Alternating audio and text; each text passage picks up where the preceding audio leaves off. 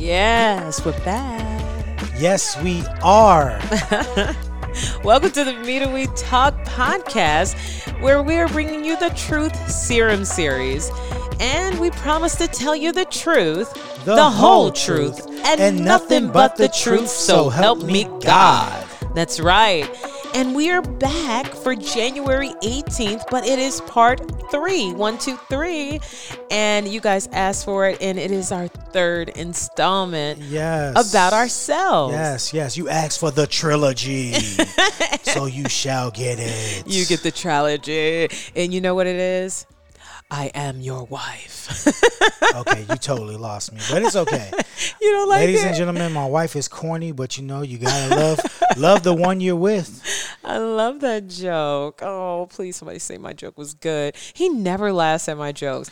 It's like when I'm so serious and I mean what I'm saying, he starts laughing. I'm like, that's not funny to me. I'm really telling you my whole heart, and now you want to just make jokes. But it's okay. No, my laughter is precious. So if you don't make a funny joke, I will not laugh. You have to come again. I have to come. I do it to my son, and he cries when I don't laugh. It's so mean, you guys. You have no idea. Tough love, people. Tough love. Well, let's talk about real love. And it was tough love on me. There was someone that was hating on me.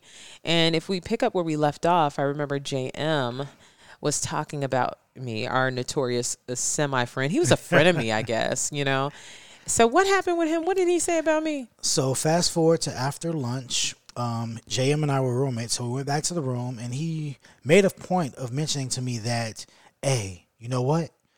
You don't want to talk to Rhonda? What? I mean, I didn't get the specifics, or I can't remember him. Nevertheless, he basically said, don't talk to her. And I was like, okay, sure. What a hater. And I proceeded to walk out the door and call Rhonda right then and there. Because who is this man to tell me who I can and cannot talk to? Yeah, and you know what, though? Connell did not tell me anything that JM said. I didn't even know that. I'm just like hiding in JM's face, like, hey, how you doing? Did you get something to eat? We're going to go down and grab something to eat. He's just like doing, you ever see someone just do the dry head up? It's not a head nod down, but it's a head up like, yeah, like, what's up? That's what he did to me, and I never understood. I was like, why is he being so mean to me? Well, it's twofold. For one, I can't tell you things because you hold grudges. So I didn't want you to hold a grudge, and we still had to go back to Chicago to go to work. You know what? And two, I mean, to be honest, he was really only saying it because on some level in his own mind, he sort of kind of liked you in some type of way. I don't think he liked me for real. And I don't hold grudges. Well, let me tell you this. I have been delivered. That is no longer my ministry. God has delivered me from that. Now I get super excited about people, and I tend to forget when there's an issue now.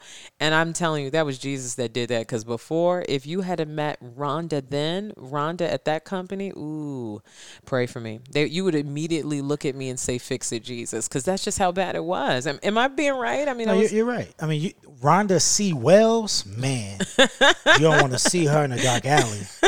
But Rhonda C. Hollins, come on. Yeah. That lady's a ray of sunshine. I know. Night and day. See what God can do? Oh, he can do miracles.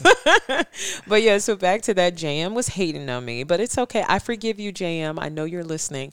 I forgive you. I don't know why you did that, but I don't think that he really actually liked me. I just think it was just a matter of competition. We were in a company where we were bred to compete. And so even things you didn't want, you fought for.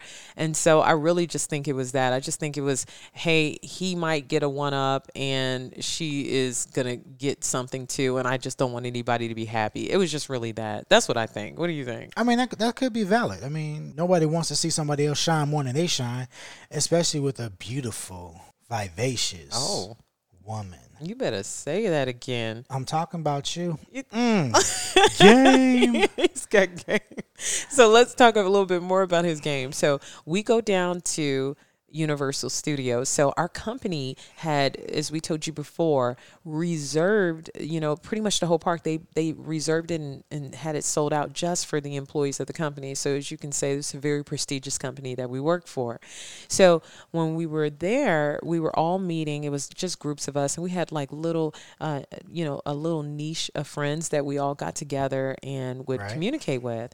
And there was a gentleman that was there who, we'll just say, he just had a habit of really drawing in all the ladies.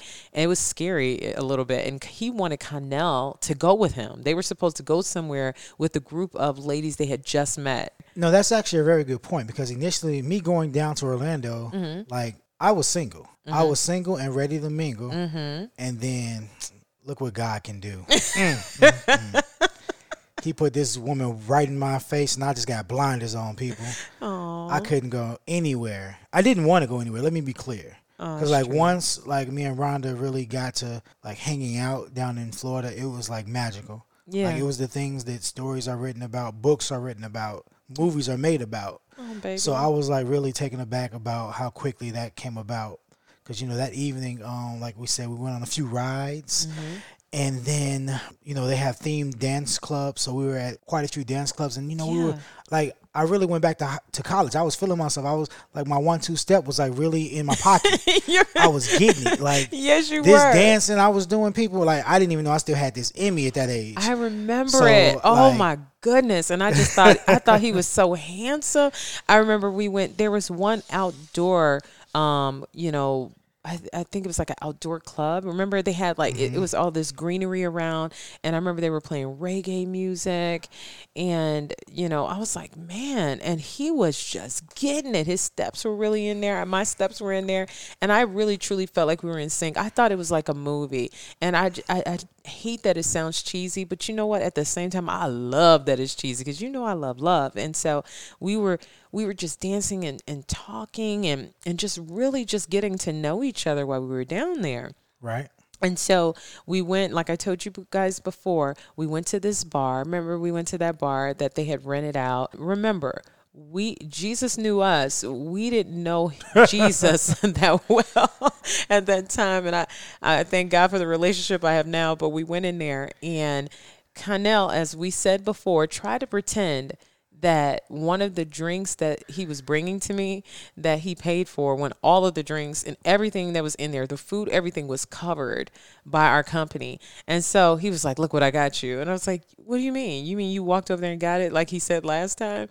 And I just couldn't believe he did. But at the time, he was just so cute, and his dimples were just blazing. I was like, oh, okay, it's fine. Smooth criminal. It's because you're so cute. And so we ended up going and leaving, right? It was like after the park, everybody left. Everybody went back to the hotel. So it was the next day. We had an ending ceremony, like kind of party, like get together, and we talked again. And after that, we all had to head to the airport. Right. And you guys know how the Orlando airport is. It is jam-packed. It's super busy. It was a long line. And so we were there, and Connell's charger on his phone went out. Do you remember that? And and so he was like, hey, you know, can I use the charger? And he was like really not talking to me and stuff like that. And I didn't know what was going on. I was like, well, you know, I thought we were super cool. I can tell you what happened. What happened? Lady, so this is what happened. What? So like we said before, the gossip is real. So the whole night before, people had saw us hanging out, and, you know, they were, you know how you are as kids. Ooh, Rhonda and Connell sitting in the tree. Right. So, you know, you just revert back to childhood, and people just making up things. I forgot about that. So it's like, I was just trying to be cool and like not, quote unquote, blow up the spot. As the kids nowadays, they might not still say this, but back in my day, we said this. And so I was just trying to play it cool and act like we were good, but we were just, you know, cool. Because everybody didn't need to know what we had going on. Yes. Like, they don't need to be in our business. So nevertheless, I was just trying to just be easy, not be all up in your face, just so they have something else to talk about. And so that was my rationale. Right. So Okay. But the one mistake I made was not expressing that to you. He didn't tell me anything. So I was like, what was that? We just had this great time. We went and danced. We spoke. We talked about everything. I felt like I learned about Connell overnight. And so I'm like, really? You just gonna leave me hanging like that? Really? Anyway, it gets even better. So we get back home, and wait a minute. When we get back home, we have this long drawn out conversation. And when I say it was so magical. It was. like, it was one of those conversations. Again, I revert everything back to high school because that's when you really did your phone conversations on the phone. Yeah. And for hours, like, right? We were on the phone for hours. I mean, talking about anything and everything we could think of. It was such a good conversation that there was no pauses. There was no kind of weird delays. I mean, it was just effortless. Yeah. And we talked and talked. I think we talked about dreams. We talked about what we wanted in life. We talked about how many kids we want. I couldn't believe we were talking about all this stuff. Then I remember, like, it just seemed as though we were just so connected. Right. We talked until the sun literally came up, and I was like not tired. I remember just feeding off of his energy, and I feel like he fed off of my energy, and it was just the best conversation ever. It was. I mean, that was top one on my list. Oh, you better say that. Number uno. No dos. Uno. Oh. And so, like, coming off of Florida, coming off that conversation, like, I, like, really thought things were, like, moving in the right direction. You did, And huh? I was super excited, people. Super excited. But you know how excited I was? How excited. They're going to have to come back for that. Oh, yeah. I'm going to leave you hanging. That's right. Come back for more, people. Come back for more. Come back for more, you guys. That was good, baby. All right, back to us again. We just get ready for installment number 4 from the Me to We Talk podcast, because we promised to tell you the truth. The whole truth. And nothing but the truth. So help me God. See you next time.